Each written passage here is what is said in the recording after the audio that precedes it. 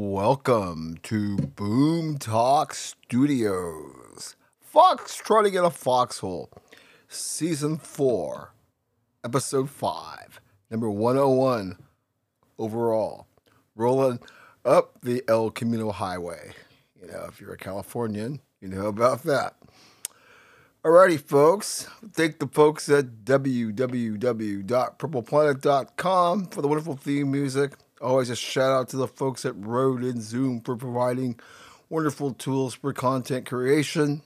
Want to be on the podcast? Drop me a line, ftinfx@gmail.com. Want to sponsor the show? Same thing, not whatever. Just drop me a line and say hey. But definitely if you want to come on the podcast. Friday afternoon, kind of a lovely day it's turned out. Mid-50s, sun's kind of out. Watching the play-in game as the Knicks, who looked pretty good and they were lost the other night, are holding on to a 7-point lead. So we're wrapping up a second half. We'll be talking about this matchup, I'm sure, throughout the early segments of this podcast. Alrighty, folks. As always, a lot's been going on in this past week, so let's get to it. The COVID Chronicles. Well. What can we say about what's happening in COVID land this past week? Well, I almost thought this was going to be one of the more bare bones segments. Even though BA2 seems to be quietly spreading, it hasn't been a prominent topic in sports as of late. And that's a good thing until today. I think, this whole time, one of our biggest concerns with this pandemic is it cropping up and taking athletes out of pivotal games. Pivotal game coming up later on with the Clippers and the Pelicans. PG-13, yes, that's right, Pandemic P himself, Paul George, just back in the lineup and played brilliantly the other night. I guess the T-Wolves will talk about that in the NBA report or NBA beat. He tested positive and is in the quarantine health safety protocol and will not be playing in tonight's pivotal game. This is a winner-go-home game. This is this thing we've been fearing all along. We've already seen it happen last year in the MLS. Remember with the Philadelphia Union being severely impacted by people being out of the lineup, getting COVID at an inopportune time. Tell you, there's plenty of teams in the NFL. Some had help because they were able to get their players rest up and not banged up. Others that completely sabotage their season. Now we're seeing it again, even though it appears like we've taken a few steps ahead of where we've been over the last 2 years. So we'll see what happens as far as the outcome with the Clippers can do. I mean, they've played pretty well to get to this point without those two. They're two big guns. We'll talk a little bit more about that in a bit. Okay, let's look at what else is happening in COVID land. So, the League Cup over there in merry old England, you have the FA Cup, and then you have the League Cup, which is called the Caribou Cup, and the EFL runs it. Well, now the EFL is being pressured by other English teams to look into Liverpool, take a look at the Reds, basically, because there's a sense in England that the Reds use COVID-19 infections or putting people in health safety protocols as an excuse to duck out of having to play earlier. And they think that they may have used an unfair advantage. We talked about this a little while back as being a problem. Apparently, people have been pussyfooting around, and now somebody wants to see some action. Like so many other things at the top, are we surprised that there's foot dragging going on about this? We'll definitely keep an eye on that. Had the first case, as far as Major League being in its second week, something that we can tell you that the Rangers reliever Dennis Santana has been put in the league's quarantine health safety protocol after showing visible COVID symptoms earlier this week. And that's the first time I've heard of a major player going into the quarantine health safety protocol. Now, obviously, the same thing with Paul George. It's been sporadic here and there, which is the league's doing good, but then it's still happening given the amount of protocols that are in place. Yeah, it kind of makes you scratch your head how that even happens. But, big world out there, the metaverse. As I keep telling you, it's still a major issue as far as Australia goes. I mean, every time I try to put my report together, you're looking at cricket and football proper teams and the other type of football they play down there, and yeah, kind of like where we were. I would want to say like in the fall of 2020. Maybe in a little bit of the fall of 2021 with Omicron. We were just having, these large swaths of players that would all of a sudden, be in the QHSP, as we like to say. Okay. Another interesting place that we haven't talked about, the early episodes we had my high school friend, and I went to middle school, I knew him in grade school, and all that other stuff, played sports with him, coach out at Prosper High School. In one of our early episodes, kind of talking about the impact then. Maybe I should look him up, and talk to him a couple of years later because, yeah, I did some research this week and find out it's really a delicate balance as far as how do youth and high school sports function. Because some leagues are more flexible and liberal, and other folks don't want to take any chances. I mean, we've had situations where people are playing in masks, and well, hey, that's not really healthy from a respiratory situation. Playing in and out of season, playing shortened seasons. Especially if you are an elite talent, you're always thinking about getting as much visibility as far as having colleges see you, especially, when we talk about, the whole NIL and all the other ways you can now take advantage of your likeness. So it's kind of interesting to see, where we are. Like, for example, the U.S. Virgin Islands, territory that we obviously, administer. I mean, and they have some pretty decent, hoops and baseball teams.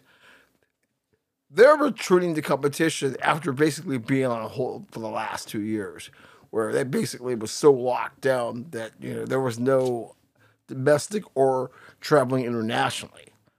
This is at the high school level. So that kind of gives you, where some places didn't miss a beat. Others played football in the spring or like in weird months in January and all that other stuff. Anyway, let's see here. Okay, so that's what's going on with COVID, which means I got a couple of minutes for a couple of hot takes. Yeah. So hot take number 1. How about the Cowboys' Kelvin Joseph? This is right, their cornerback. A person of interest in a homicide that happened last month. I sat there thinking about it. Of course, he denies it. But then again, you're a person of interest. And, normally I keep people involved in these type of things out of the TMCA time because you're innocent until proven guilty. But I bring it up now because it makes me wonder, are we typecasting us, when we say, hey, man, maybe you should stay away from the thug life? Or are things just so volatile with these guys and they're such targets that inevitably they're strapped and they're going to get in their gunplay? Well, gee, I guess it's what are the water wet thing? Water is wet. It's somewhere in between, right? Because I do think people flex in terms of trying to be hard, getting that Aaron Hernandez kind of thing on. But I also know there are knuckleheads out there who are just like saying, yo, man, you're soft, man. Just because you got pads on, let's see how hard you are now when you ain't with your boys. So anyway, we'll keep an eye on that. Hopefully he, as he said, he had nothing to do with it. He doesn't end up in serious trouble like Aaron Hernandez once did. What else do we have here? Okay, today, big thing is going on in MLB today as always, but taking another moment here, and this has been talked about elsewhere, so I'm not really covering new ground, but because I am a historian, I will have a point on this, and this is hot take number 2. This is Jackie Robinson Day. As we know, April 15th, 47, Mr. Robinson broke the color barrier in Major League Baseball, and, pretty much for professional sports, kind of like, as far as the pioneer and setting the template and blah, blah, blah. And if you know Jackie's story, truly know Jackie's story from, his days in Georgia, moving to Pasadena when he was younger and being, megastar at UCLA and all the things that went on with him in the war and all that other stuff. Anyways, I'm not here to give you a history. Plenty of films and books out there. But the thing is, the commentary that's been going on this week with the 75th anniversary of him breaking the color barrier, it's like, what would he think, of all of this celebratory of his life when the things he wanted to achieve as a player and as a activist after he left the game really haven't happened. So I don't think he would be too happy. And, I applaud the folks who have pointed that out this week, that, this whole thing of wearing all the jerseys and all the memorabilia and the big celebration, it rings kind of hollow if you understand the man's true struggle, battle for equality and what it really meant to him. I think he'd find this to be disgusting and just tell everyone to knock it off, and let's, get more people of color in management positions and try to stop, the exodus of, particularly African Americans from the game. He'd be very concerned about that. And I think, this big lap around all the ballparks and wearing 42, it would probably disgust them. And I can really appreciate folks who have come out and have acknowledged that. All right, moving on here quickly. Hot take number 3. As I was telling you earlier, but big game tonight that Mr. Paul will be out of. How about the other side, the Pelicans? Obviously getting the big win the other night. We'll talk about that a little bit later. But what do you think about Ain't No Sunshine with Zion's not there? And how I think it's in 3 years now, he's played in maybe between I think it's something like 80 games or 85, whatever the case may be. Right? I brought it up a while back about the whole Odin, Andrew Bynum, Sam Bowie, the list of bigs that never really even took flight. And you wonder, is Zion going to be there? Because when you watch the potential they can have with CJ and Brandon Ingram, kind of sad thing to say. Okay, we also have this weekend, USFL version 2 getting ready to launch. Are you going to be watching? Well, you know what? Oh, hit the table as I always do. If I can find it, yeah, I'll probably be watching. I'll give USFL V2 a watch. Let's see, what would this be? Hot take number 5, is it? How are these playoffs going to look for Harden and Kyrie's legacies? I think very big. If these guys stumble, it's going to be a black mark. Last hot take, Cubs withdraw Chelsea bid. Too much of a hassle, apparently. Yeah, I can see that. All the hoops it's going to take to acquire a Premier League team, especially big American money, after how angry the Manchester United supporters are with the Glazers and, the other types of foreign intrusion into their game over there. No surprise that, they were making it really hard for whoever decides to take over the stewardship of Chelsea. Okay, folks, that was a little bit more lengthy than I thought it was going to be, but that's quite fun. We'll be back with a high view for campus on the other side.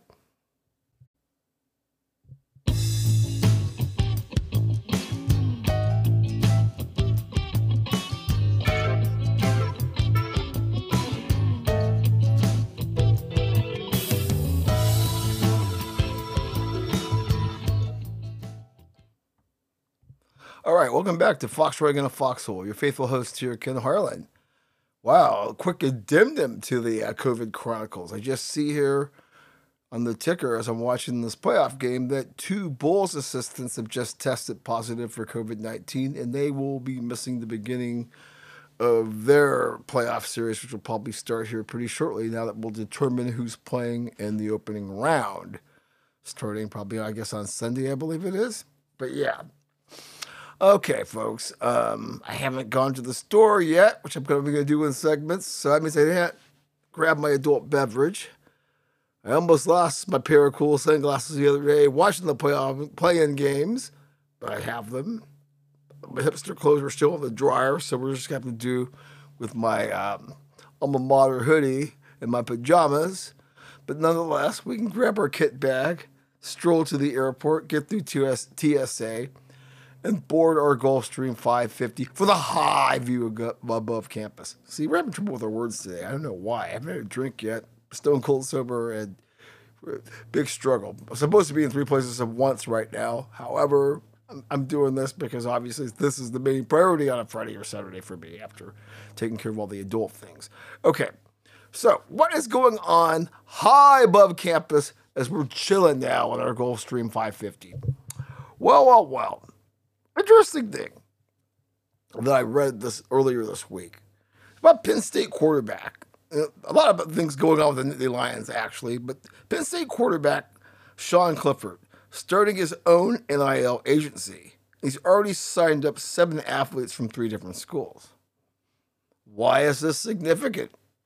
Well, Clifford says he's bringing something else to the table.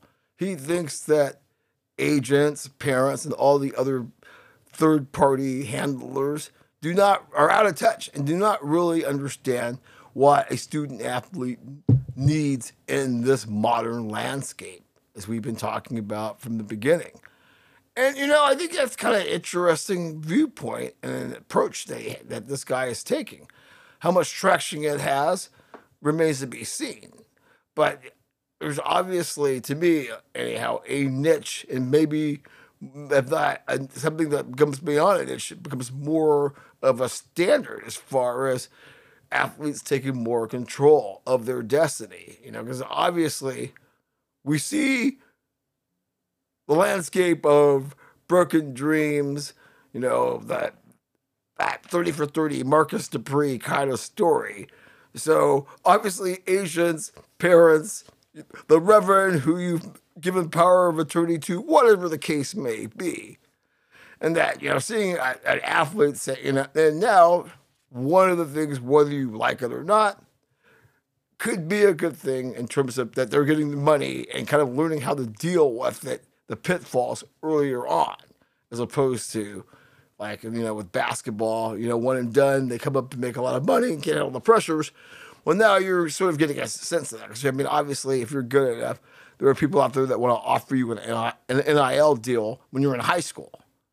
So somebody like this guy from Penn State wanting to be proactive, hey, okay. Speaking of the Nittany Lions, the Nittany Lions, wow. Say that a couple of times. We're having all kinds of issues here for some reason.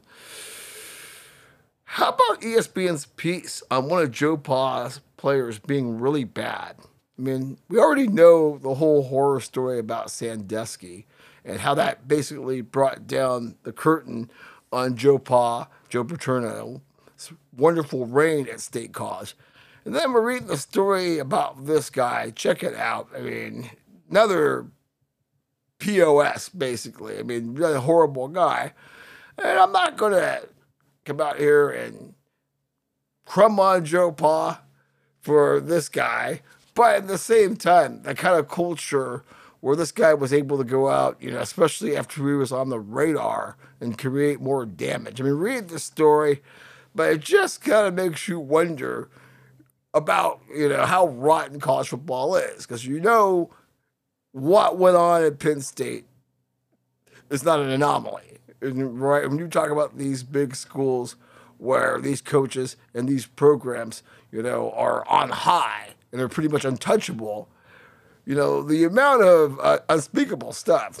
Anyway, check that story out. Another interesting thing I thought that came out this week. I don't know if you saw the exchange that Seth Greenberg and former UNLV and New York Knick great had about the transfer portal farewells versus coaches who leave the programs. Well, that was stupid, but I'll give some traction to it, right? Because typical Anthony the player sticking up for the players. And, someone like Greenberg being a salty boomer like myself, thinking, okay, you're leaving. Why do you have to go through the big production on social media to say goodbye? And he said, well, coaches do it. I'm like, yeah, but here's the thing with coaches. Normally, a coach isn't leaving after 1 year. Normally, a coach is brought in to be the face of that program. And whether it's sincere or not, it's just, like a thank you card. Whereas I think with some of these players, especially everyone, with the little highlight reel, the goodbye things that they're all doing. It's kind of cute, but yeah, it's a little bit overdone, when you're just kind of being a mercenary, and there's not really anything to be like, oh yeah, I had the best time of my life, but now I'm heading to SC because I think they're going to be liver under Lincoln Riley. Got interesting times. Okay, follow up on where we were last week with the whole Dabo thing, because he caught a lot of heat, as we knew, and as I said then, as I say right now, is he wrong? I don't think so. And this always cracks me up when you hear the woke warriors and social justice warriors, and this is just another plantation white coach just trying to keep people. He's not saying that, folks. As I said last week, instead of being triggered and wanting to just be angry, look into what he was trying to say in terms of the outlaw landscape we are creating right now. I don't think there's anything wrong with responsible adults coming in here and saying regulation or, hey, open the corral and let's make this what it truly should be. I don't think there's anything wrong, because I think in the model he really is talking about, if it were to get to that extreme, players are going to be, at least the players who have the skill set and the desire, they're going to get paid. Just saying. How about Sark along those lines of just sort of being tone deaf? I mean, I guess there's a big deal about Sark muting fifth-year defensive lineman Moro Ajomo for speaking his mind. He basically talked about the shortcomings of the Longhorn culture. We've talked about this on this podcast quite a bit as well, all of the turmoil in Austin. And you got to call that out what it is. Basically guys come here on a ride, got the Texas Bells, more interested in being a Longhorn, as far as the lifestyle, as opposed to, fulfilling and, how should I say, fulfilling your scholarship and making the Longhorns, right, the perennial contenders that their fans and the program thinks it should be.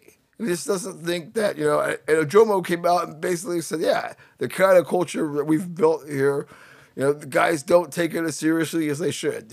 He's like a fifth year, I think, senior. I think he had to play an extra year of COVID. So he's been around for a minute to actually see this. And so Sarkisian comes out and basically mutes him, just like, hey, you're speaking out of turn. Now, here's how I feel about this. Technically, Sark has a point, I think, in terms of keeping the conversation internal. But where I diverge, I guess, now is that we all know this is a different student athlete we're dealing with. They can make money off of their likeness. They can get up, they can flip you up and go somewhere else, as long as they don't overdo that. So this isn't a place anymore where these guys can just automatically tell these guys to be quiet and mute them. I think you're going to have a lot of pushback. As I was telling my brother earlier on I am on Facebook, it's like, someone like Sark needs to learn that yesterday. Because if you don't learn this yesterday, you will not be in this business for long, the way I see it. What about this big lawsuit involving Oregon and the legendary CWT? Yeah, that's right. Coach Willie Taggart. That Willie Taggart. I remember when this all went down, when Willie came to town. I was trying to get a job with Lane County. I was talking to one of my former co-workers. He's a psychotic Duck fan. And asking her about Willie and wondering about, some of the early hiccups. And it was kind of tied to this story, but the guy that got hurt by some of the, questionable workout techniques, regimens, and just a lot. I forget what the whole story was. I didn't really look it up this time either, because it's just like, the guy's suing Oregon for, hundreds of millions of dollars. Basically, said that I'd have been in the NFL making bank had Willie and your boys not screwed me up. Now, I don't think he's going to get all the money that he's asking for, but he's going to walk away with something. And what makes me interested about this is what this can lead to in the future, and maybe how this gets settled and the NDAs that might be involved. But this is going to get ugly, valid or not, in terms of the kind of opportunities that people might try to create out of such situations if they're unable to fulfill their dream of playing in the pros, especially given the kind of money that's being tossed around at that level. Okay, folks, there's probably more to talk about, but I need to take a break here, maybe go run and get some adult beverages so I can dig in for the second game. We'll be back with something cool on the other side.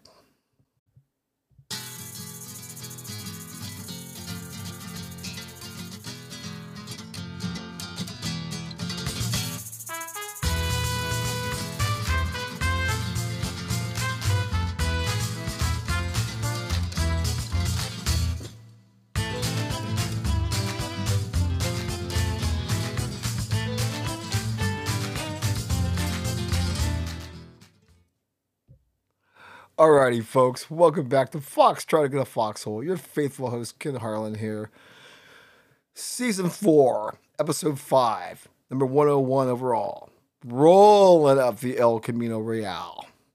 Checking out all the missions, even if you all think Father Sarah is a bastard now, still. Alright, those of you know history. Time for our favorite segment. Something you should probably know. Or things that went on in the world of sports this past week you might want to know about. Well, obviously, last weekend, we were at one point or another tuned to our TVs as the wonderful passing of spring at Augusta, one of the favorite spectacles in all of golf, one of the best, visual presentations in all of sports, I think. And I think most people will agree. And it was pretty cool.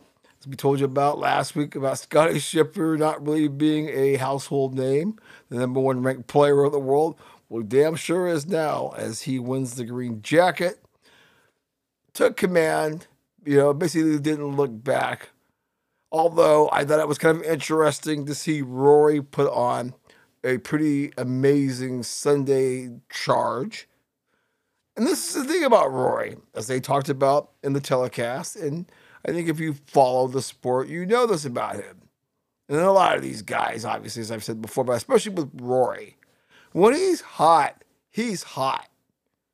Man, he's putting the ball next to the cup, draining birdies and registering eagles, and you got a hint of that. And I think it was a legitimate question for people to ask, why do we not see more of this with all of these guys that I've talked about many times on this podcast before, the Jordan Spieths, Brooks Koepka, on and on. A lot of it has to do with the fame that comes along with being a major champion.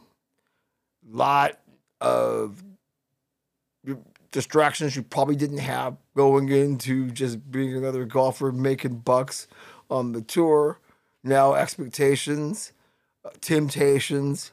Anyhow, it's just kind of interesting because I think with Rory, every now and then you see this amazing round where he shoots a sizzling 64 like he did on Sunday, which makes you think. Anyway, there's Tiger. It was just great to see Tiger there, obviously. We talked about it at the beginning of last week. Yeah, some trouble with Friday, Saturday, Sunday. If you thought he was going to compete, you were really hoping for a lot of the Easter Bunny, Santa Claus, Victoria's Secret model, or a beefcake, depending on what your persuasion is. Right? All those things that probably are never going to happen. Did he gut it out 72 holes? Fantastic. He says he's committed to playing the Open, might play the PGA. So we're going to see him, which is pretty, I would be, at this point now, pretty shocked if Tiger doesn't play all 4 majors. And as I've said here all along, I do believe he has a magic moment left in him. Maybe 2. The fact that he made the cut and a lot of notables missed the cut, as we told you about last week. We'll see. We know that my man Bryson's going to be out for a while. He's having some hand trouble. Kind of wondering where he's been too. Speaking of Tiger, what do you think about a set of his irons? And this is from the Tiger Slam era. If you remember the whole Tiger Slam where he held all 4 major championships at once. Now they call it the Tiger Slam. Well, apparently a set of irons that he used in that era just went at auction for $5 million. Okay, people, as we always say, there's just way too much money in the world. When someone can say, yeah, let me plop down $5 million because I just want to have a collection of the Tiger Slam irons in my, right, so I can show off to my homies or have them in some museum or whatever. Crazy. Okay, so let's go to the track, see what's going on there. Little NASCAR. The 10 tops were in Martinsville over the past weekend. William Bryan, yes, that William Bryan, he's trying to become a household name as well as he takes the checker flag again, holding off Joey Logano.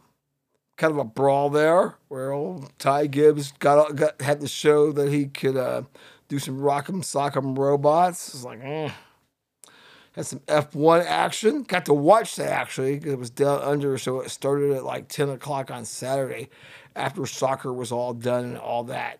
This is really exciting. Just kind of sitting back, having an adult beverage. And by the way, I did, in between the segments, run to the store and go get myself some Mary and Berry cider. So we're all equipped. But anyways, so we're like watching the race Saturday night, finally, because it came on like 10 o'clock our time. I tell you, I'm really impressed with this Charles Leclerc. Once again, showing that he can be a contender. And once again, Max and Lewis not on the victory podium. It's early, and I know there's all kinds of, mumbo jumbo going on. But at least early, Mr. Leclerc is giving people something to think about with what he's done on the course here lately. So keeping an eye on that. Had some IndyCar racing as well this past weekend. And lo and behold, remember when we talked about this with the quarterman a few weeks back? Talked about, Colin Hurt, and the other cat. Gosh, I'm drawing a blank here today. That right in the story didn't help me as much. Point being is, like the last Indy race a few weeks back, was none of those guys that we spoke about a few weeks ago. One of the guys that we kind of spoke briefly about, Josef Nørgaard, has won a second straight race. He wins the Grand Prix of Long Beach. Big deal there. Let's go over to UFC. So a lot going on over there too.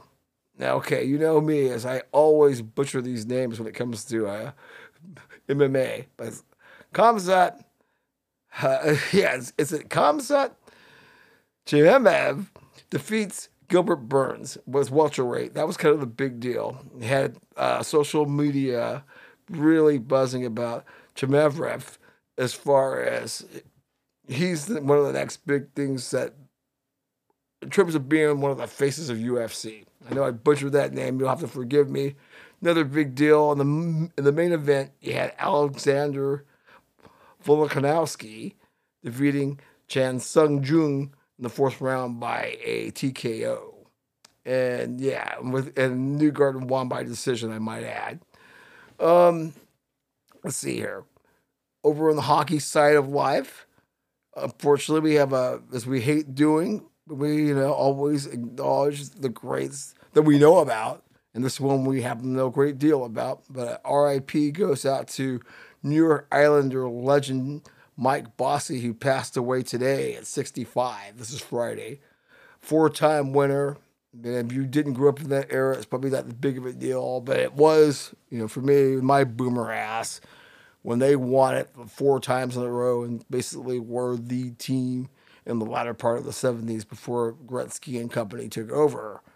Anyways, condolences, prayers, thoughts go out to his family, Islander family, all those folks out there on the Sound and the island. Yeah, it's truly a great. Power rankings stay the same. So I know this probably should, and I will make more mention of this down in a closer look, but I would be remiss if I didn't bring up the nut jobs that think the WNBA pay gap is the reason Brittany G is still locked up in Russia. Are you people friggin' serious? Are you friggin' serious? I've tried to explain to you. I'm going to have to dig into this again in a closer look. But we'll save that for a minute later. Speaking of the WNBA, they had their big draft over the past week. As we said, we're looking for big things in the WNBA this year. And the dream is they try to completely remake themselves now that they are completely removed of the legendary or unlegendary Kelly Loeffler. They select Kentucky guard Ryan Howard with the first pick. So we'll see what happens. Hopefully it works out better for you than it has for Sabrina and people in Kaiser Ray, Gonner-Sick, some of the other early phenoms, early draft picks. There were phenoms in college that have not quite blossomed on the WNBA stage. Okay, folks, we're rocking and rolling here. We have a really tight game. 9:31 in the fourth quarter. The Cavs have a narrow 2-point lead over the Hawks. And that's the Cavs being the 8th seed, the Hawks being the 9th seed. Be back with some NBA beat on the other side.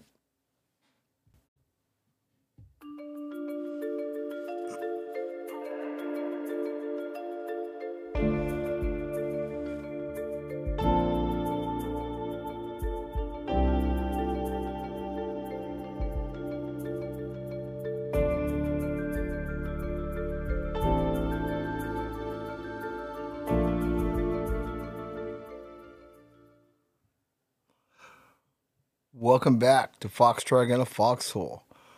Rolling up the El Camino Real. 101 people working on our next century. Hashtag 0405. All right, folks. Let's talk some NBA beat, shall we? Unfortunately, starting out with another RIP. Once again, if you're a boomer, you remember this cat. Before the Hawks had the human highlight reel, Dominic Wilkins, they had a guy named John Drew, who should have been a bigger star than he probably was, but nonetheless had a career. Definitely, I remember how good he was and what he could have been. He passed away this week at 67. As always, our condolences go out to his family, friends, and the Hawk fans. Okay, and another interesting move is we're always talking about the bad behavior narrative and how it could possibly affect ownership as we are moving forward. As I don't know what you want to call it, and this is something we will bring up again when I talk about the Commanders in the NFL report. Are these things legitimate, or do people have an axe to grind because they don't like a person, they don't like how a team's fortunes have fallen? I'm not sure. In terms of, we've already seen what happened with Neil O in Portland. Doesn't own a team, but a prominent executive as far as his bad behavior leading to his ouster. We've seen it elsewhere. We've seen it in the NFL with Jerry Richardson. I think Jerry Richardson caved where I don't know if Snyder is going to. And I don't know what Sarver's doing. Because why bring up Sarver? That's right, the guy who owns the Suns. He's stepping back from a prominent bank position that he basically is the chairman. So I don't know if that's a sign of, he's preparing for a big fight, with the SJWs and the woke warriors and the woke sports media and all the people that would like to see him ousted from the Suns ownership. I know at one point, Mr. Al Sharpton, that Al Sharpton, he said he was going to go down to Phoenix and start having home games boycotted. I don't know here in this particular case. That if he's retreating, this is a sign that he is going to do this or he's going to fight. I don't know. I'm really curious about that. Because I can see, stepping away, guy, this bank's worth like $56 billion. The guy's got money, and maybe he's just tired of the headache with all the other things the pandemic has brought on. I know that he has adamantly fought these charges. My guess is he is going to, entrench himself, and maybe this bank thing is kind of a distraction for him as far as that goes. I don't know. Definitely be keeping an eye on that and all the ownership that is under fire right now, and where people are truly trying to use every means possible to wrestle teams away from people because of bad behavior and other transgressions. Okay, so the season's over. Now we move on to the postseason. It's been an interesting season, as we've always talked about. Now we have the play-in. Before we get there, let's tie up some loose ends. You know what's coming. Nothing surprising here. Frank Vogel being let go by the Lakers. Kind of dirty how it happened. Basically, I don't know who in the Lakers office dropped to Woj and Wendy and all the people. The Vultures had it out. They asked him in the locker room after their final game, right? Reeves and Malik Monk went crazy and they came back and got a W. And basically told him, yeah, dude, what do you think about being fired? And he kind of answered back salty. I'm sure he knew the writing was on the wall, but it's like, hey, let me deal with that tomorrow. It was not a classy move. And like I talked about last week with, Jeannie Buss, I think we know what has to happen there. I don't know if it's going to, from what I can see. There's some, in terms of that, what I said last week. If the aim is to truly fix this, they have to clean the front office. It won't matter who you bring as a coach, right? I don't think anything's changed here other than, Westbrook kind of coming out and trying to, play victim and throw some shade on Vogel, undermining his credibility even further with the basketball populace. I don't know what kind of Molly the guy's been eating, but I think he should share it with all the people here looking for party favors, because the guy's typically high on, not typically, completely high on something.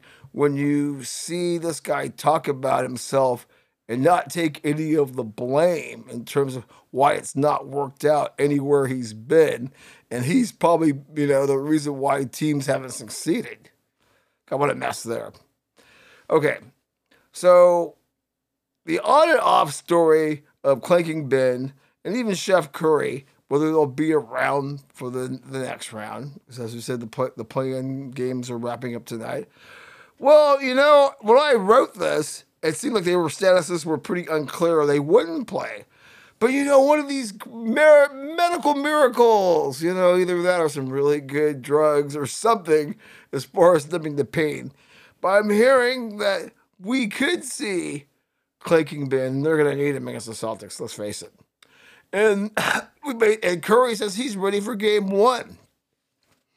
Now, both of these folks rushing to get back. Well, I don't know what Clanking Ben, he's never been there. But in the case of Curry, is he rushing back too soon? Do they really need him in the first round to advance? Probably.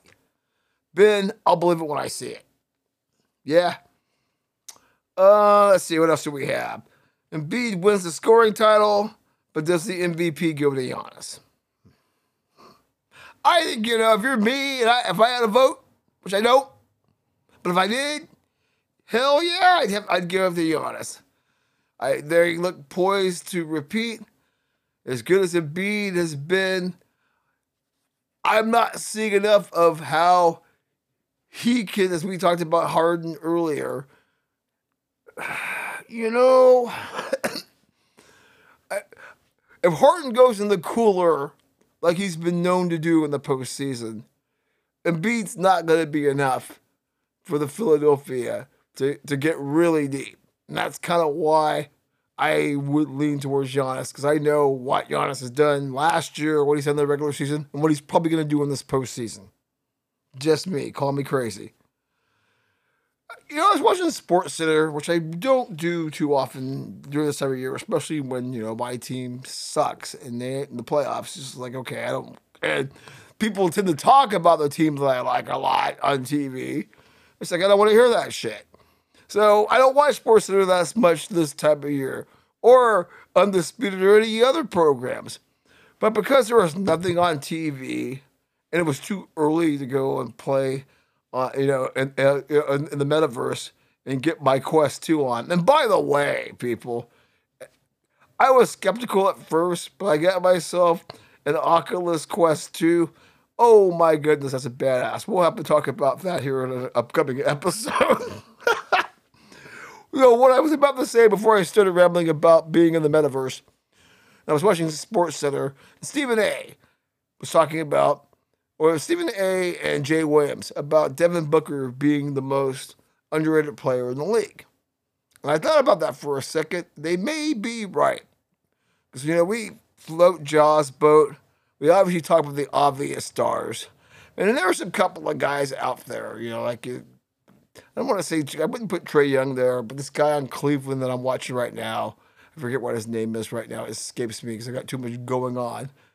But in terms of somebody who's really bona fide, is an elite talent, I'm going to have to agree with Stephen A. that I do believe Book may be one of the most underrated players in the league.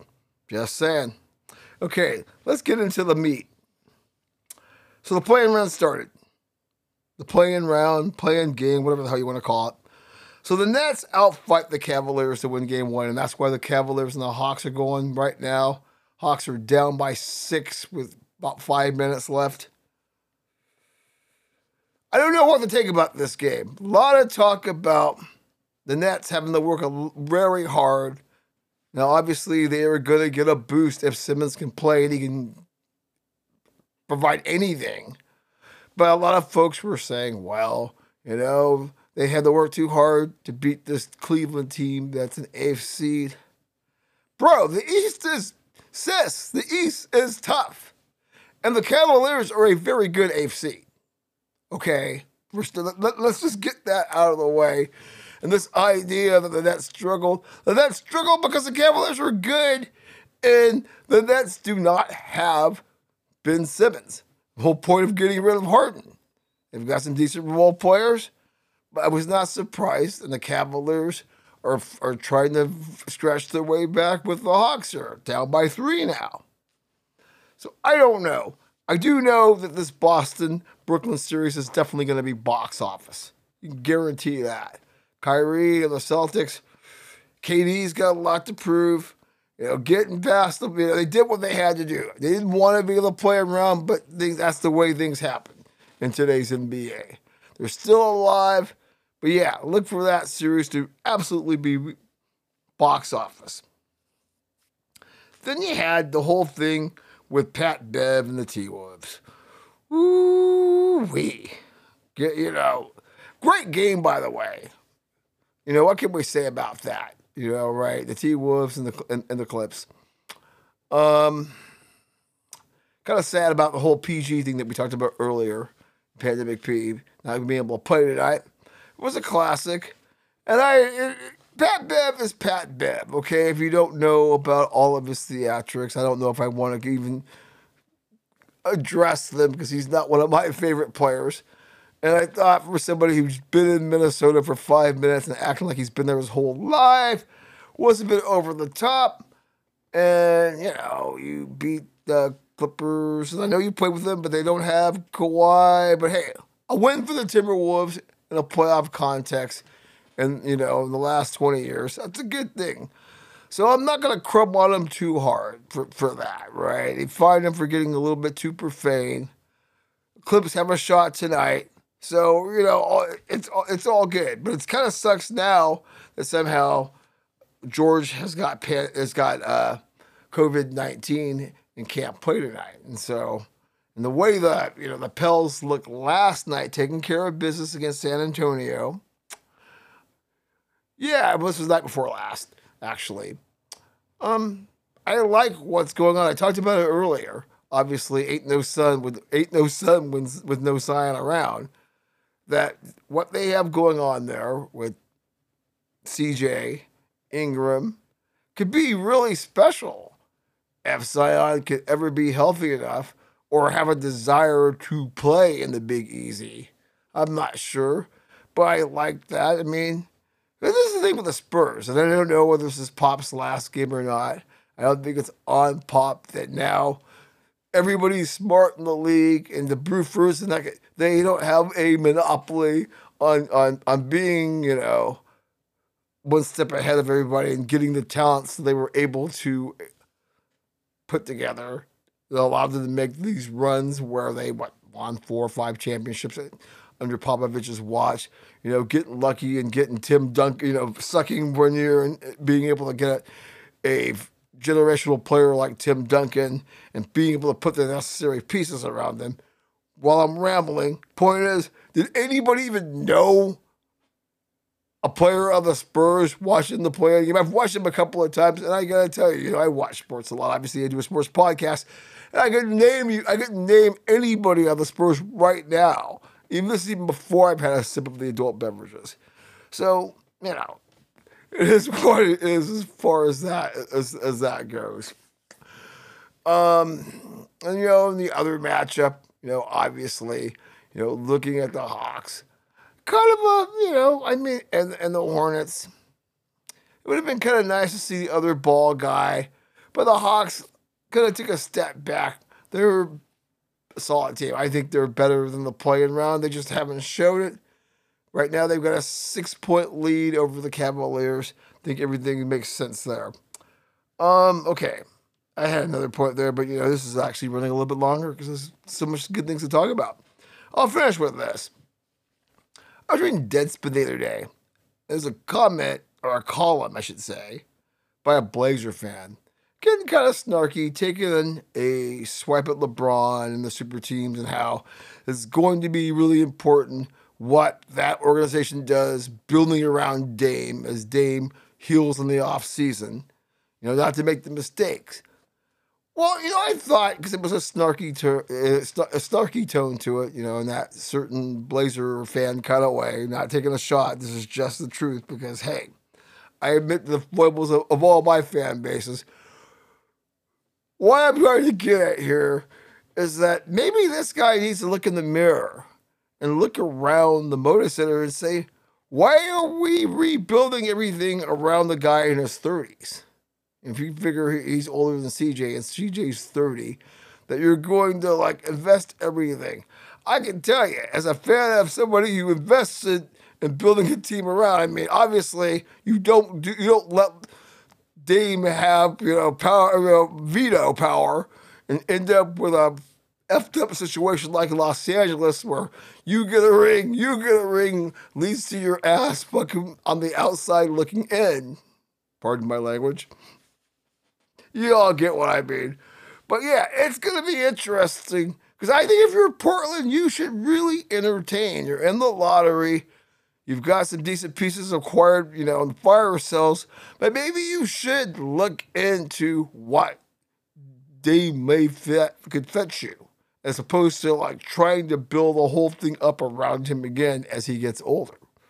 I don't know. You got an opinion? FTINFX@gmail.com. Let me know. Okay, folks, that ran long, which is a good thing. We'll be back with the Nightfall Diamonds on the other side.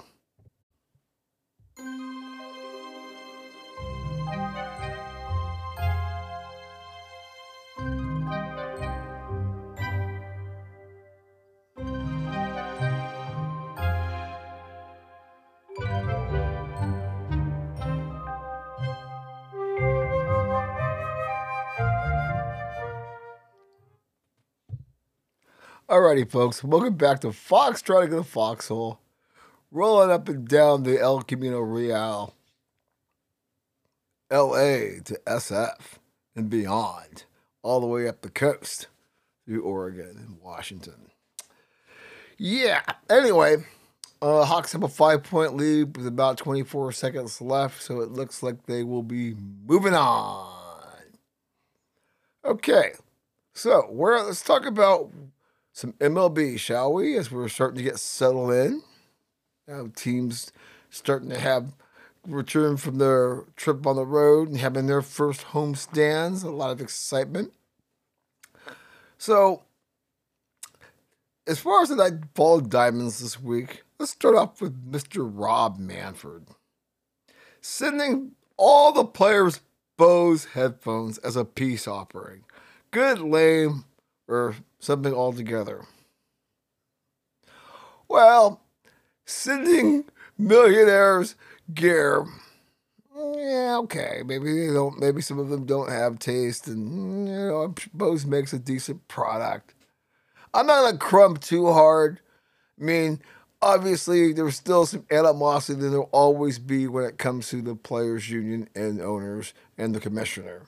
So, hooking somebody up with some nice headphones that'll probably get thrashed or ripped off by the clubhouse attendant, or left carelessly. I don't think it goes that far in terms of thawing thawing the ice between those two parties. Excuse me for coughing. And hitting the mic stand. Allergies are starting to catch up to us. But it's a good gesture, right? I'm not, like I said, I'm not going to crumble on that hard for that. We'll just, I'll call it good. Maybe I'm still in a good mood. But yeah, I don't think it has any overarching, the players' union and the owners are going to start to get along over some headphones. Don't see it that way, but hey, nice try. Okay, what about the Nationals possibly being up for sale? Why do I bring this up? Well, you know that I've talked about the A's and Rays situations and how that might affect potential expansion. We talked about this last week. It comes up now as a team, the Learners. It's not official yet, but the hints are strong. And because I follow that other DC team that always seems to be in the news, I know what's going on with the Nationals and the stadium thing. And it just made me think about the kind of number they're going to get if the Learners are indeed selling the Nationals. Obviously came over in Montreal earlier in the century and have, a pretty decent run, have a championship.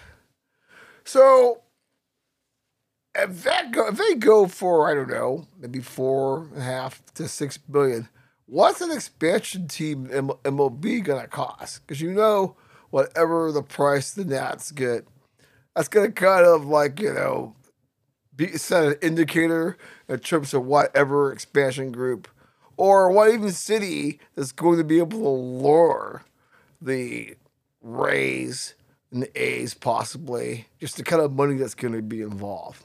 Obviously, with those two teams, stadium situations up in the air, and now we have a team that's possibly up for sale. A lot can happen here. Okay, guess what? Let me see here so I can talk a little trash, as I always do. Just looking around at the City Connect uniforms. I'm not a big fan of them, but I actually took a look at most of them, and guess what? My opinion stays the same. They suck. There's a couple of decent ones out there, I'll say. I think the Houston, take on, that hideous orange they had back in the day and the whole Kennedy thing, right? As far as the Space Center is concerned. I think that's pretty tight. Otherwise, okay. How about the Padres and Giants? You gotta love the drama in the NL West anyways. But now we have the Padres and the Giants getting ugly. Obviously a big deal with, I forget her name, which is so sad. I should have wrote it down in my notes, but, history being made with the Giants, a woman who was the first base coach after the regular first base coach got tossed. Apparently, this is something that had some racial overtones, or not. Maybe somebody being triggered. They hugged it out the next day. Still shenanigans in that series in terms of the benches, catcalling, and flexing and all that kind of stuff, which means, yeah, baby, baseball's back. Not sure, the whole racial overtones thing. They hugged it out and moved on the next day. That's all I definitely know about. Then you have you probably shouldn't have, but you did anyways. And at least I, for one, kind of like what you did. And this would be the Reds president, Phil Castellini, telling unhappy fans to be careful about what they wish for. It was basically talking about being a mid-market team and, sometimes from the fire cell and not necessarily having the means to compete with the big guns that you want to bitch and moan about it. I could take this team elsewhere, piggyback on our other conversation. He didn't mean that, with the Cincinnati Redlegs established 1869 or whatever the hell it was. But, I also liked that as empowered as Twitter and other social media platforms have made fans and their ability to criticize, I don't have a problem with the owner pushing back and just saying, you don't like it, be careful what you wish for. I think he's in his right to. Now, he walked it back, and that's quite fine because, there is a certain PR calamity if you don't do such a thing. But it doesn't bother me to see somebody say, you know what, F this. in terms of just, I think there's frustration on all sides, especially on a team with the Reds. Last won the World Series in 1990. That's 30 plus years ago. Not that many postseason appearances. But it's really tough for these mid-market to smaller market teams. Let's face it. And, I think it's just really interesting when somebody brings up the Bengals as a mode of stability comparing the Cincinnati franchises. We know, other than last year, right, what a Titanic that franchise has been. How quickly we forget, right? Okay. It's weird because when I think about that, I can't be. I have to at least throw a bone to the fans because you can't. While I think the owners have a point to push back, they can't be tone deaf to the product you have on the field. You have to be doing more than the college is trying to win, right? This whole idea of crying poverty when you're living in a fat ass mansion, right? Over there in Covington or some crap like that. That doesn't fly. Okay, big story this week. Clayton Kershaw taking the mound to start his 15th season on the Bigs. Pitches 7 perfect innings and gets pulled, and Twitter loses its mind. Crazy, right? Well, this is the second time Doc, that's right, Dave Roberts, has pulled somebody filming a perfect game after 7 innings. Last time with Rich Hill and the Blisters, probably legit. This time with Clayton Kershaw, definitely legit. Now I know. You got even people like Dave Denholm, LA soccer columnist, calling the Dodgers out. Like, I don't want to watch an MLB game if you're going to have nonsense like this. Well, people who come from the Dodgers, LA and outside of the Dodgers, when they don't win and Kershaw falters because he's been the workhorse logging many innings, as I was looking up his numbers, 185, 84, almost 2,700 Ks, a 2.49 ERA. Guys carried the load as Cliff Booth has done for Rick Dalton all these years for the Dodgers. Okay. And he's been, in the backside of his career, hurt more often than not from all the innings that he's thrown. And so coming up a big injury in a short preseason, not unreasonable to have a pitch count. And the soccer guys are like, why do you need a pitch count? Well, as I said last week, the Dodgers have a legacy to fulfill. And they're not going to be able to fulfill that in terms of getting more rings if Kershaw's not a part of this equation. So give the Dodgers credit. I don't like to in a lot of cases. Anyway, speaking of the Dodgers, not sure what the hell is going on with this Bauer thing. His administrative leave has been pushed to the 22nd. Shit, or get off the pot with this guy. Yeah, there's a lot of freaky deaky weird stuff as we've been talking all along, but make a decision. I don't really think you can keep him out of the game based on, the law not wanting to do anything. He's already set out long enough, so at one point, when does this become a little bit too punitive? Now, as far as his teammates wanting him back in the clubhouse, I've heard that's not going to happen, but you know what? What he brings to the table, anything can be forgiven with the right kind of conversations and incentives. So we'll see there. But it's still, it's just still out there in the ether. We'll close with this. How about Cuban expats trying to usurp the national team in the next World Baseball Classic? And the communist government now, they're just like saying, what the hell are you talking about? What you mean you're going to represent Cuba? We'll be keeping an eye on this. As you know, we have a lot of players who, one way or the other, defected, ran, whatever the case, but they want to form their own contingent at the next time. I'm looking forward to the next World Baseball Championship, but this will be curious if there's going to be 2 Cubas and what kind of animosity that might bring. Okay, folks, we'll be back with some beautiful game life on the other side.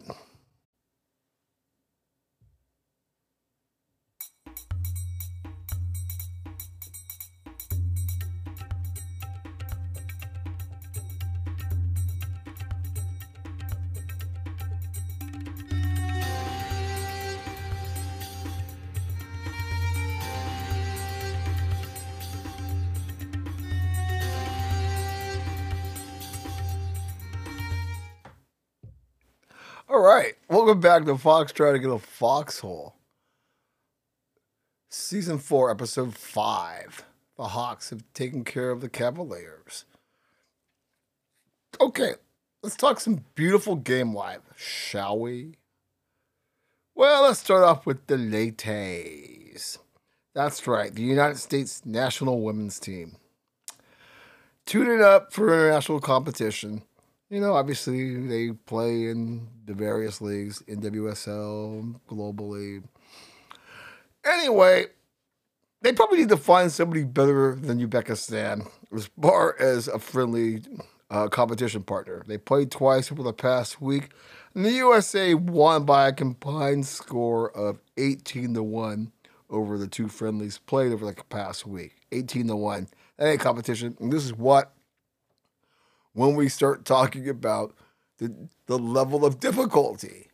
Yeah, that kind of happens occasionally on the other side of the equation, but not too often. Okay, right? You know, even with the really good teams beating somebody 18-1 over 180 minutes. Just saying. Okay, the rumors this week coming from the international side of the coin. So apparently Brazil is courting Pep. That after Pep gets tired of running the show at City, that he would take over running the Brazil national team. Well, I guess that would be a fun next act, I suppose, especially if he could somehow nail down Champions League there, as you know, the folks that own Manchester City so desire. We're keeping an eye on that. Thought it was interesting to see Burnley give the shaft to Sean Dyche today. Obviously, they're in a regulation fight. I think, you know, he was the longest tenured manager in the Premier League until today. Kind of crazy there, but obviously I know they want to do whatever they can to fight off relegation so they don't have to deal with the wackos in Blackburn. I'm telling you that was coming. Woo. We also have, now that, you know, there was a weird week for Bayern, we'll get into that in a minute, that the Lewandowski to Barcelona rumors are heating up more ways than one based on what happened this week. Is there a possible Pessi return to Camp Nou? Anything's possible, but if they couldn't afford to keep him from leaving, I don't see how they can afford to bring him back. You know Pessi ain't playing for free. That was interesting. Granit Xhaka of Arsenal telling the press this week that he almost quit playing because of fan abuse. And this is an interesting topic. I'm glad that he's speaking out on it.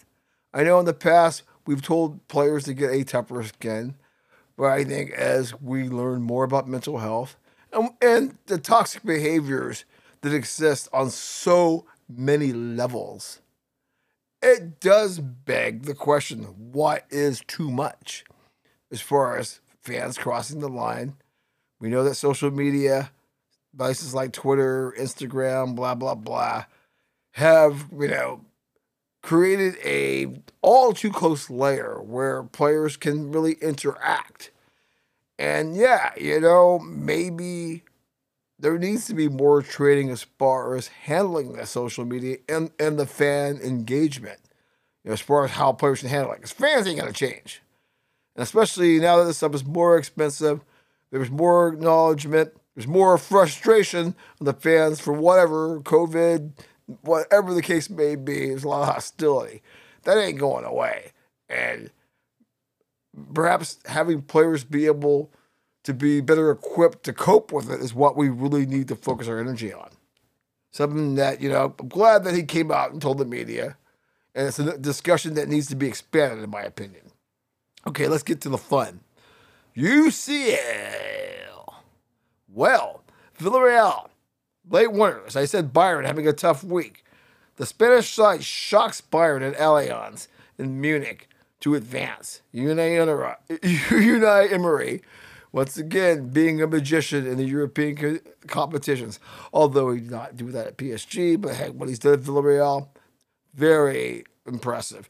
And knocking out Bayern, and now making Bayern have a summer of lots of questions, as they have a lot of their maturing stars now out of contract. What do they do moving forward? What looked to be the beginning of a Byron, dynasty setting up another one just 2 years ago is looking like tatters and getting run out at home in Champions League. Yeah, it's stunning. I see big changes in Munich coming up here because that they're just not going to sit there and allow that to happen.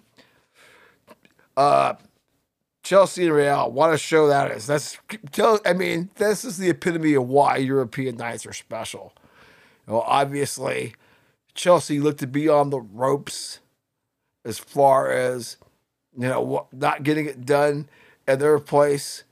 And it looked like, for a minute there, at a Frederick rally, they were going to make the improbable comeback. And we were going to be talking about Real choking instead of PSG. But instead, in spite of Chelsea's heroics, the class of Real Madrid, Modric, and Benzema, why these guys have had so much success, even without CR7. And, just the history on full display in this year's competition. And once again, they were able to overcome Chelsea in extra time. Thomas Tuchel, very bitter afterwards, complaining about the referee, laughing, right? And I was sitting there looking at Thomas Tuchel. I'm like going, dude, you know this about UEFA.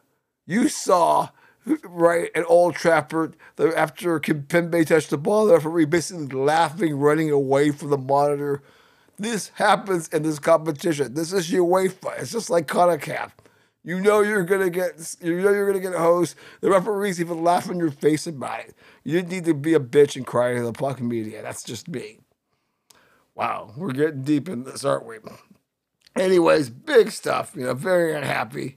City advanced on aggregate after a very tense 0-0 battle in Madrid. Police had to break up a fight as Atletico and City players were pushing during the game. And Jack Grealish's hair got pulled. There's a very dangerous challenge on Phil Foden that drew a red in the 91st minute. So tippers got pretty hot at the end of that. The Reds also advanced after an entertaining 3-3 draw at Anfield. Looking good there as far as the next round of UEL. Big news there. Frankfurt stunning Barcelona at Camp Nou to advance. That's why I said earlier, the whole conversation about Lee was going to heat up because no one's happy. Byron's got people on a contract. A competition that Barcelona was supposed to win, seeing them not in Champions League, you figured they would win the Europa League. No, they get sent packing by Frankfurt and Kevin Trapp, the hands of stone, no less. So all this talk about the Barcelona revival, pump the brakes on that for a little bit. And Leipzig boosts Atalanta. West Ham since Lyon packing, which means Marseille is the only French side still alive in Europe. Go figure there. SCCL. Tin Man Pumas survives, keeping Cruz Azul at bay for most of the match. Who will they meet in the final? Drums plays the Sounders. After a 1-1 draw at Red Bull Arena, Seattle makes its first final. Question now is, can they be the MLS squad that breaks through? I do believe this is the year for the MLS. It isn't going to be easy. There's going to be a lot of shithousery. But I think this is the year for the MLS to make it happen. I'm feeling it. I know this isn't going to make everybody else jealous, but you know what, MLS fans, pull your head out of your butts and actually get behind the Sounders so we can actually bring this trophy to the MLS in the United States. That's just me. Okay, let's take a quick look around the leagues, as we do every week. In the EPL, wow. City still leads by 1 after that spectacular at the whole Chelsea, right? Excuse me, folks. I'm just all over the place here with my coughing. If the Chelsea Real was one way of saying the best of European nights, well, I would have to say, the Liverpool City game is kind of why we love the Premier League and continue to heap praise on it. Another instant classic there. And after, their tussle that ends up in a draw, City still loses by 1.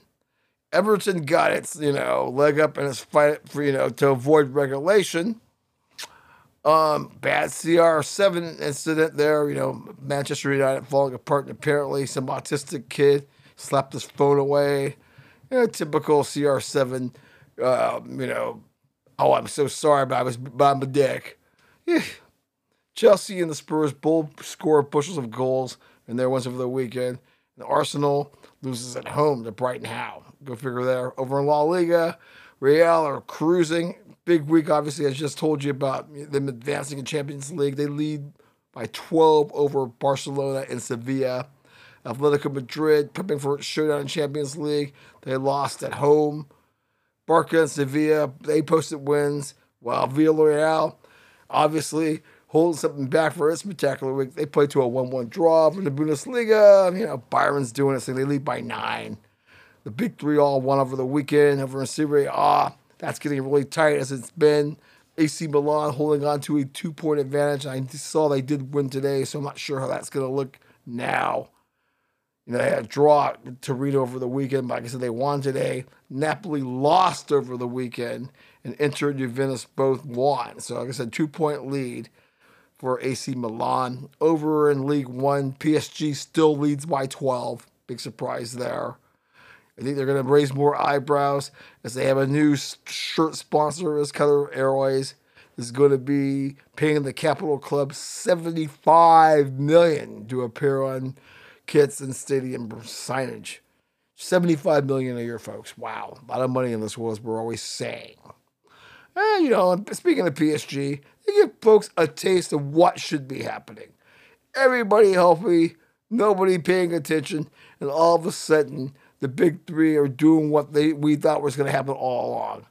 Got to see even a Sergio Ramos sighting, but Mbappe showing why he's the best guy footballer in the world. I mean, showing class that even is making me shocked. And I've been watching this guy, since he was in Monaco. But yeah, it's next level. Neymar having a hat trick and looking like he's getting ready to return to form. Little late, but it's still kind of cool. Hopefully we get to see more of this in the future. And Mbappe's future is still undecided. Marseille, Monaco post wins, while Lyon and Lille both were involved in 1-1 draws. Over in the MLS, 36KC, Charlotte edge Atlanta 1-0 at Bank of America Stadium. El Tráfico, Carson wins round 1. As usual, the Derby lived up to its story reputation on and off the pitch. Did LAFC get a job? Yeah, kind of. I think the goal at the end, I agree that should have been disallowed, but I also think Vela's goal earlier should have stood. So some other things out there. Glad the fans weren't complete assholes. Always tough, for at least, but the homer shot at me to lose to the Galaxy. But hey, they somehow did what they had to do, and show the LAFC and the 32-52 not so fast in terms of who runs LA. Great to see that rivalry live up to its billing. All I can really say about that. We had the Verde and the Loons down there in Austin. Verde get a big 1-0 win. Inter Miami finally get a win as the Rebs continue to sink lower. Kind of like getting bounced from Champions League and everything else. They just seem to be in a fog right now. Well, there's time for them to correct it, but not looking good.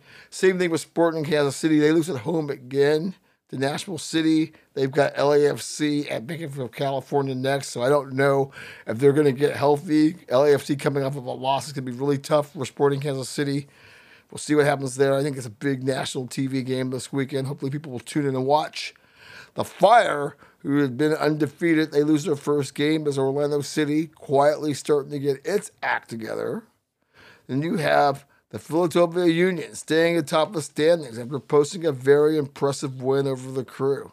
Philadelphia looking the real deal. Don't sleep on them as far as that Supporters Shield and even possibly being an MLS Cup champion.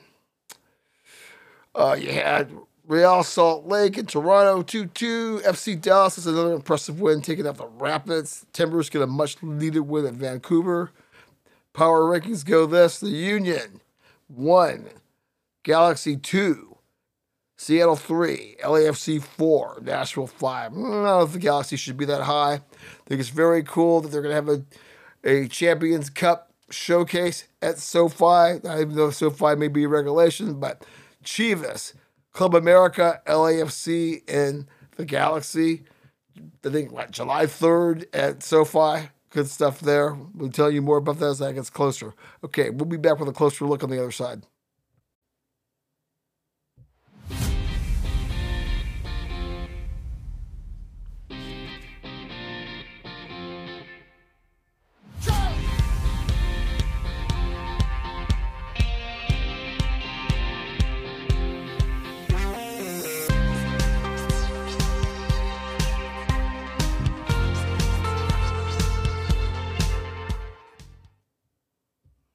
Alrighty, welcome back to Foxtrotting in the Foxhole. Your faithful host here, Ken Harlan.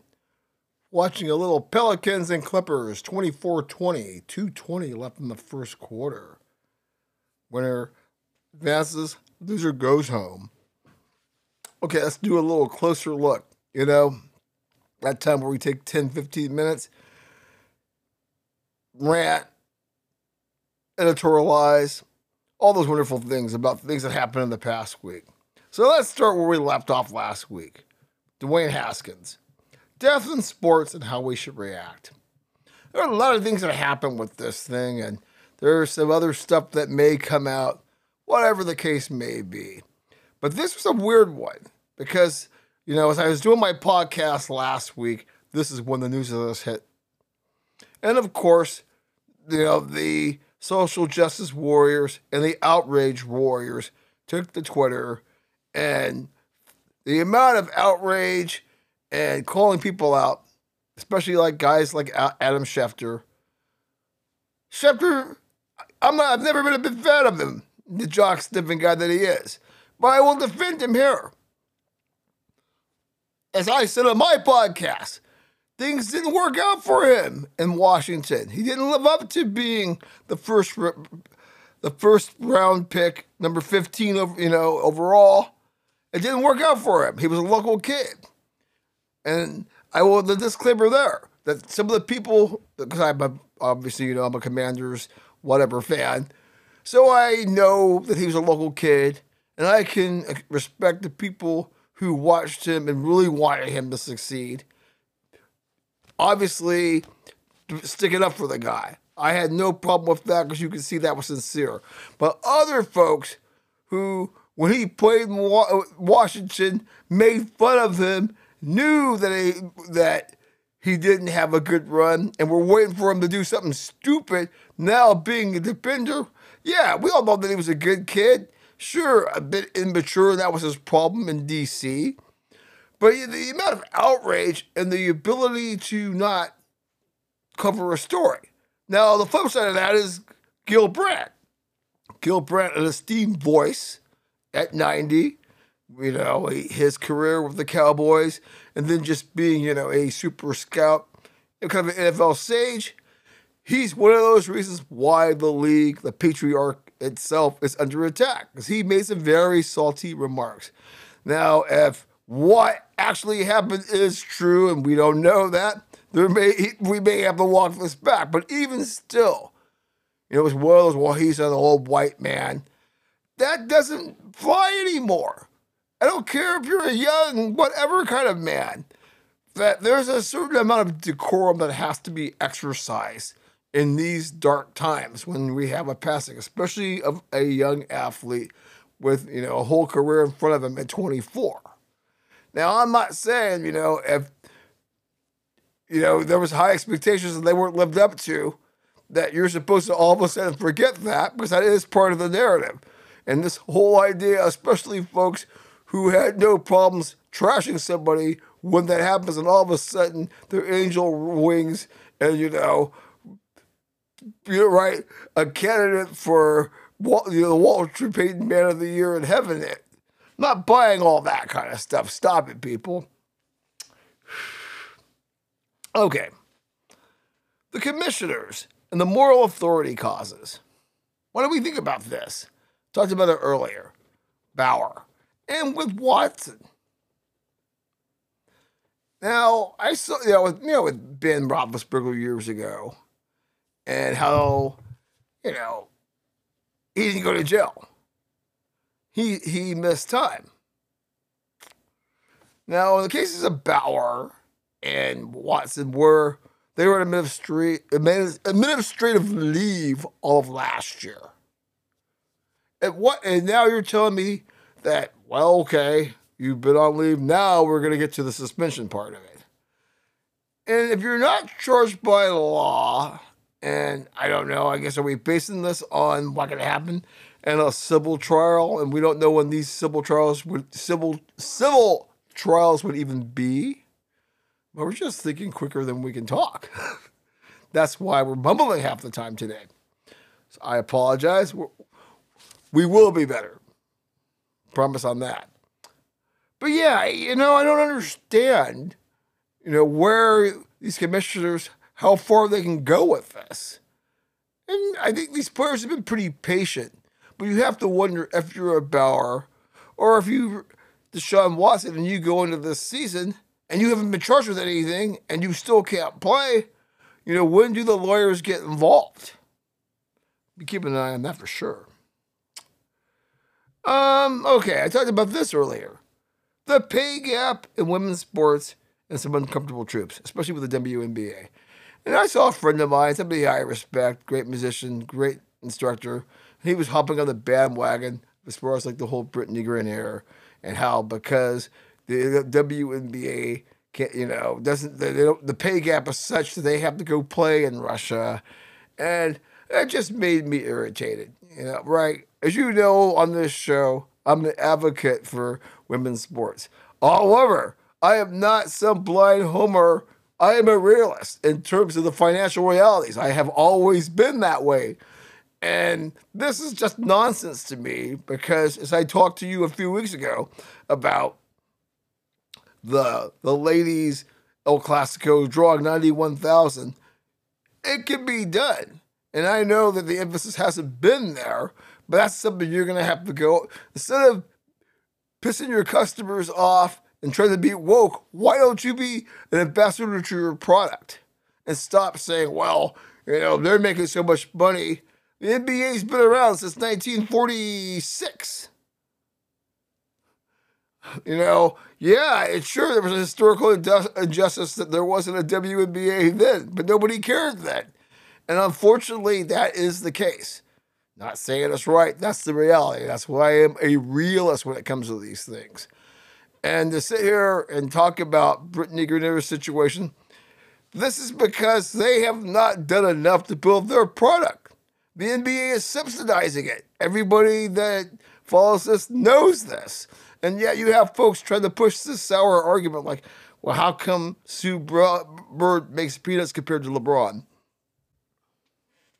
Sue Bird makes peanuts compared to LeBron because LeBron is box office and the WNBA isn't. Not sexist or misogynist for pointing out that horrible truth. That's just it. And it's really up to these folks. It's like, yeah, you did a wonderful job getting Kelly Loeffler run from the ownership of the Dream and her Senate seat. But that ain't putting fans in the stands. That isn't getting you closer to salary parity.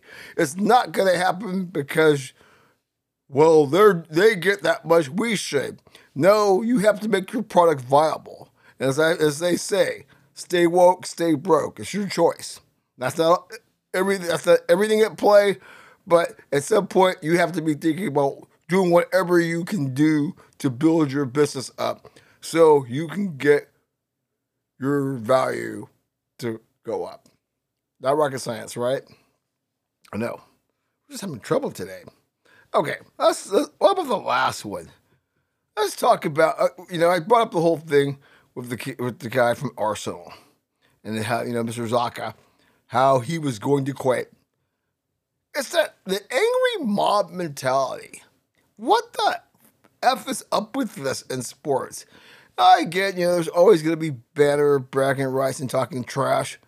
But it's taken on such an angry tone. For example, you all know I'm a big PSG fan. And the amount of people that follow PSG Twitter accounts just to say negative things when somebody that likes PSG comments on, I'm just like going, do you go play, with your PS5? Go take your girlfriend to a movie if you have one. But how are you so angered and wired up that you have time to follow a club that's not even in your country? And you're not in the same league, but you meet in Champions League, and you spend all day trying to get a rise out of fans. I mean, in some of the scenes that we've seen this year, as far as people going to go full combat, like we're at, Guadalcanal, and you're not the ones determining the game. As I said earlier, I was really glad that LAFC and Galaxy fans, behave themselves, and it wasn't, don't have a lot of episodes of embarrassing violence that are blasted on social media all week. You didn't see that, and that was a good thing. But yeah, I just am really getting, more and more concerned in terms of, the toxic side of all of this. It's all fun to a point, as far as, getting under your friend's skin, but it's just turned into like this angry mob that really doesn't have a place. And I know that the more money people spend for these adventures, the more expectations they're going to have, and they're going to be a little bit more wound up, but still does not give you an excuse to have this mob mentality, whether you're online or you're at the game.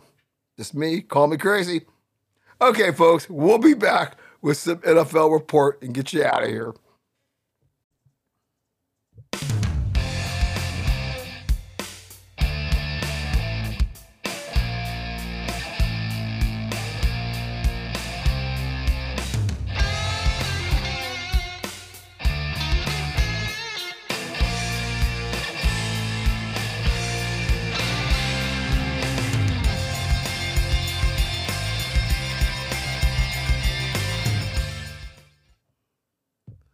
Alrighty, we're back with Foxtrotting in the Foxhole, the final segment for episode 101, hashtag 04-05. Moving right along here. Pelicans have a 15-point lead, 8:15 second quarter. Clippers are in a little trouble, but a lot of time left. We just say an eternity's worth of time as far as that's concerned. Okay, let's do a little NFL report. Finally, kind of a quiet week, although with the draft coming up here, we know that won't last.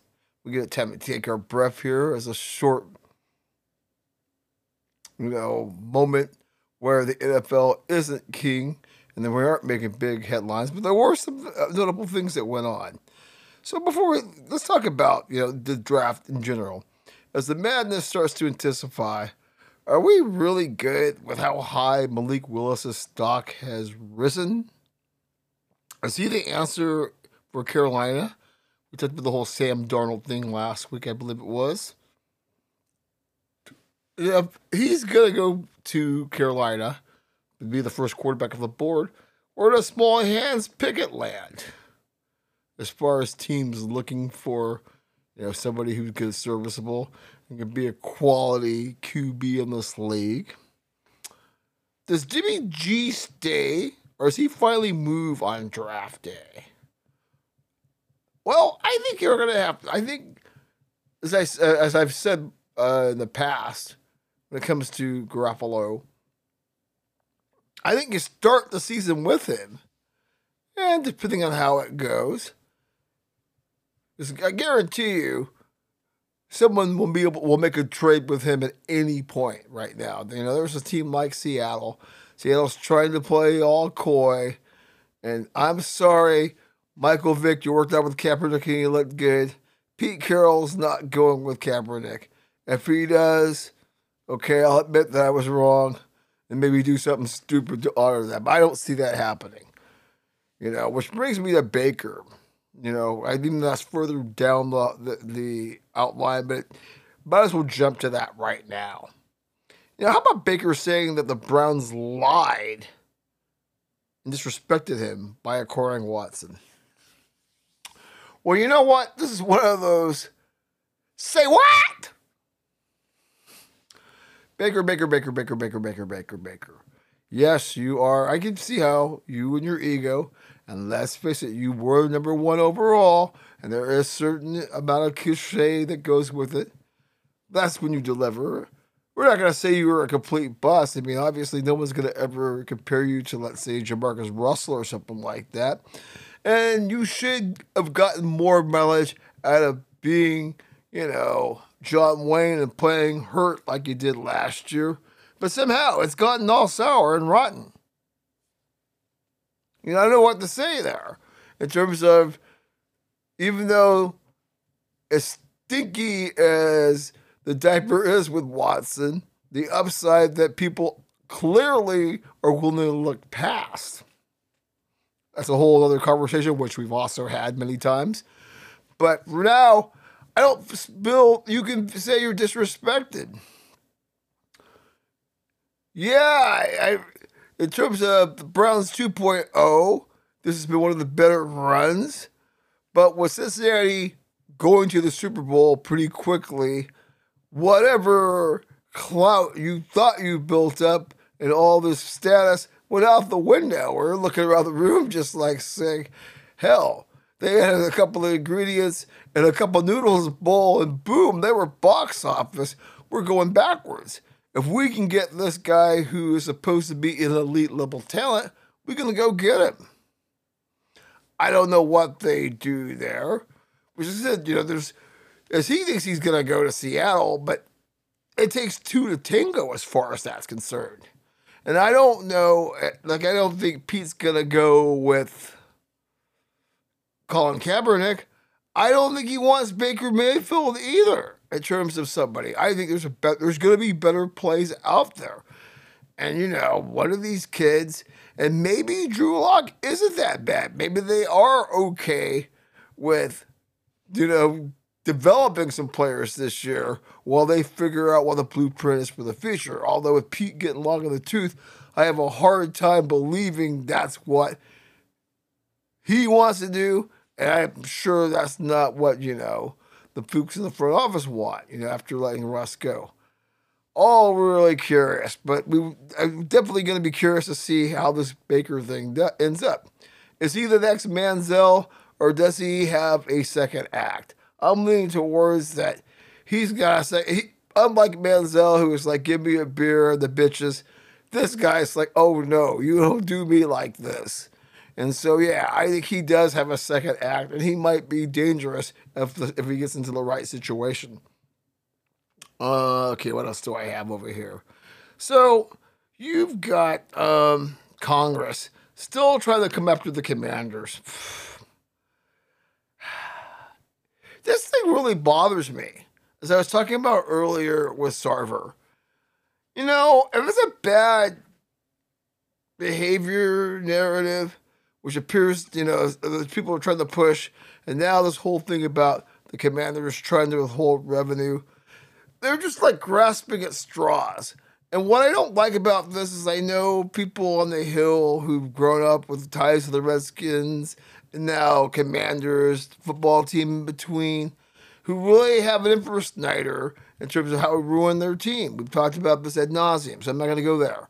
But what I am going to say is that there's something that doesn't feel right about this. Like that you have a bunch of spoiled fan base that thinks it shouldn't have to have a losing team. Do I see the media and Congress going after the Lions, who haven't won since 57, or, the Browns, 1-0 or 2.0, 64, the Raiders, 84, the Bears, 85, Minnesota, Atlanta, never, the Dolphins, 74. And so this idea that, when you look at guys that are in the DC media, right, the Kevin Sheehan's, the Grant Paulson, right? I mean, where they spend every waking hour like, is this gonna get him? Is this gonna get him? instead of focusing on the team. You know, I told you, I think it was last week or the week before, how I got into it with I think was it Grant Paulson? No, it wasn't Grant Paulson. It was the other jackass. Point being is that you got mad at me because I came after the media and I said that the media's negativity there makes me want to root for the Commanders even harder. And I look at Congress and how flimsy it is. It's like, well, because I always thought, and if something comes up that proves me wrong, okay, so be it. But I've always wondered about, you know, the bad behavior, the sexual misconduct, that there just seemed to be something fishy about that. And now that they're trying to go, you know, go the untouchables route, and it's like, okay, you're really going after this guy's team pretty hard. What's up with that? I don't want to talk about it too long, but we'll be keeping an eye on that because there's something not right going on here. And as I've said a million times, I ain't no fan of Snyder. Never will be. Okay, let's get back into reality. Unfortunately, got an RIP again. New York Giants running back, former Cowboys assistant coach, Houston Oiler, Gary Brown, who had 1,000 yards for the Giants back in '97, passes away at 52. Always. Our condolences, thoughts, and prayers go out to family and friends, fans, you know, that stuff. Always. Okay. Now, since I was bouncing all over the place, let's see if I can, lock back in. Okay, Mr. Carr. Finally, the deal is cut. It's going to be 3 years, $121 million to stay in Las Vegas and be the face of the Raiders, basically. Is this dude worth $40 million a year? Probably not. But is Dak worth $40 million a year based on what you've seen? Probably not. Is $40 million the going rate for better than average? Definitely so. What's that say about how crazy this league is in sports business in general? A lot. $40 million for a year, for the next 3 years, for somebody that hasn't got a lot of playoff success.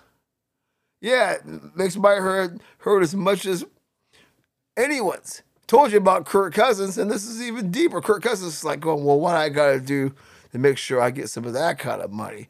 I don't know if $30 million is going to be enough for me, you know. So, but yeah, even if you're average, 40 meg, and 30 meg. If you're okay and you're capable of going to the playoffs at least maybe twice in maybe a 6-year window, hell, that's 40 million. If you have the potential to be elite, you might be able to make 55 or 60. Woo-wee. Okay.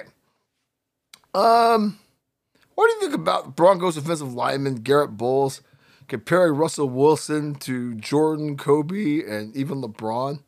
Man, I saw that. That was a WTF. You're right. And it kind of spun like that 100 that I had on my Facebook page for the first Foxtrotting in the Foxhole 100th anniversary, 100 episode, whatever, or commemorating that. Well, that's kind of what I felt with the WTF. And I'm like, he's got a ring, but he gave a second ring away. Yeah, I know everybody wants to blame Pete Carroll, but I'm like, no, I've always said, F that. Russ, you had the ball in your hand. You could have called your own number. Right? Where was the instinct instead of being brain dead and going by the book? You're going to compare that guy with Kobe the assassin, MJ the executioner, and LeBron, Mr. Dependable, always there up until the real end of his career? Come on, people. Be better than that. Especially Garrett Bowles. I get you want to pump your quarterback up, but come on, man. I must laugh my ass off. I heard that. Packers signing Sammy Watkins to help Mr. Rogers out. Deal or no deal? I think it's kind of a big deal. Sammy Watkins, another one of those kind of guys, could be poised for a next act late career, especially if he's even a quarter of what he once was and can hold on to the rock. With that guy getting it there, Yeah, it's not gonna, soothe the blow of losing Mr. Adams, but definitely it helps. It might actually be a better setting than it looks even right now. We'll see. Colts adding defensive back Stephen Gilmore, 2 years, $24 million. Yeah, I suppose that's all right. $12 million for a quarter. He's saying, yeah, I think I probably want more. Gotta love Travis Etienne getting a dig in on Urban Meyer. Basically saying, yeah, this was the year to be injured on IR because I didn't have to watch that as show. And somehow Urban's going to get a job back in the studio in spite of all the crap. Boy, going to give the SJWs all kinds of ammo as far as privilege is concerned. Dang. Think it's funny that the sale of Tom Brady's final ball in the Rams game, it had sold at auction for $500,000, like at $518,000 to be exact. It has been voided now by mutual consent because, well, he kind of reneged on his retirement. He's not retiring, meaning the ball probably is not worth that much now. Yeah. Okay. And what about this take? I don't even know what to think. I just caught this really at the end of my day. Money is in Floyd Merriweather saying he will pay a team to take AB on. Say what? Basically, if it doesn't work out, I'll pay the team. I just want to make sure my boy gets another chance. Yeah, I got dead air for a second. The insanity of the homeboys protecting their homeboys even when they're being asshats. I can't even articulate what my mind is thinking right now other than exploding.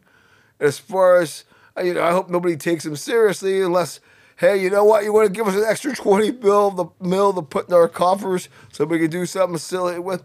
Yeah, we'll put this clown on, have him around for about 5 minutes and cut his ass. Yeah, I don't even know what to tell you there. Okay, folks, that just made my head hurt so much. Let's get into TMCA time and let's close this out. That time of the week where we hand out the stainless steel varieties that come in complimentary, regular, and XL sizes for those needs during the week of sports that earn it or just you being you. We'll start with Gilbert. Yeah, you knew that one was coming. You get an XL.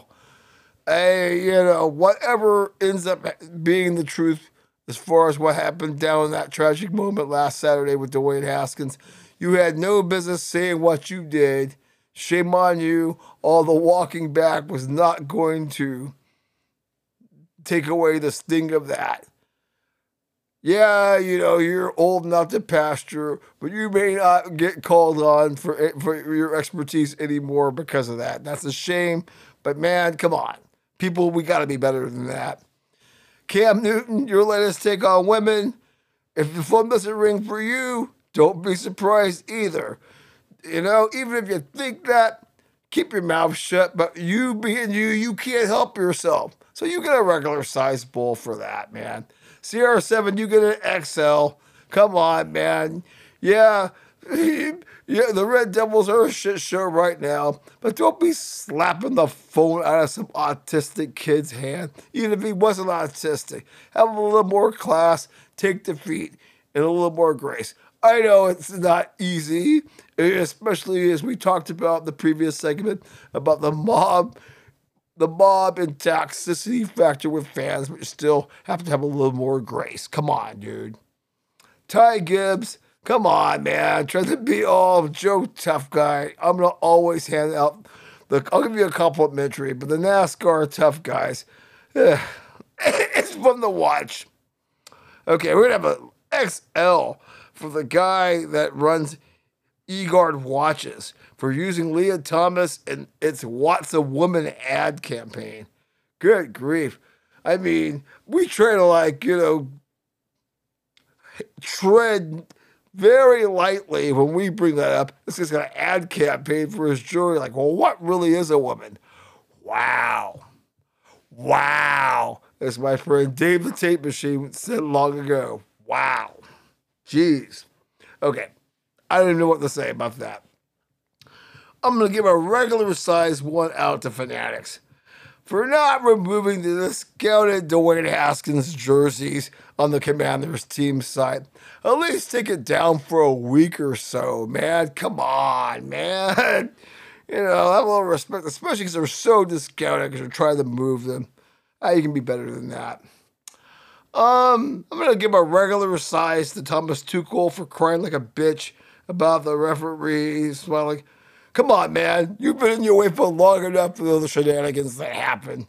Come on, man. You don't need to cry like a little baby. Okay, I'm going to give a regular size for the wokester that tried gluing herself to the floor at the Target Center to disrupt the play-in game the other night between the Clippers and Minnesota because a protest over Glenn Taylor owning an egg farm and killing chickens because of the avian flu that's spreading across the country. I kind of get it, but at the same time, gluing yourself to the floor. What? Alrighty, folks, we have reached the finish line for the 101st time. Thank you all for putting up with me. It's been a struggle, as you can tell. I've been all over the place. Still fun. I think this is still an good episode worth always listening to. Tell your friends, please, to tune in. You know, always like to see our listenership grow. We will be putting out content of various kinds as the year progresses. In the meanwhile, you can always guarantee we'll always have this every 6 or 7 days. As always, be safe out there.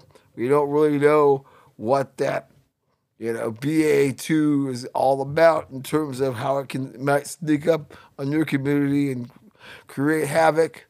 No PG3 right now, and as a result, the Pelicans are up by 12 as I sign off. Okay, folks, have some adult beverages, be sane, and as I say, I'll talk to you in about 6 or 7 days.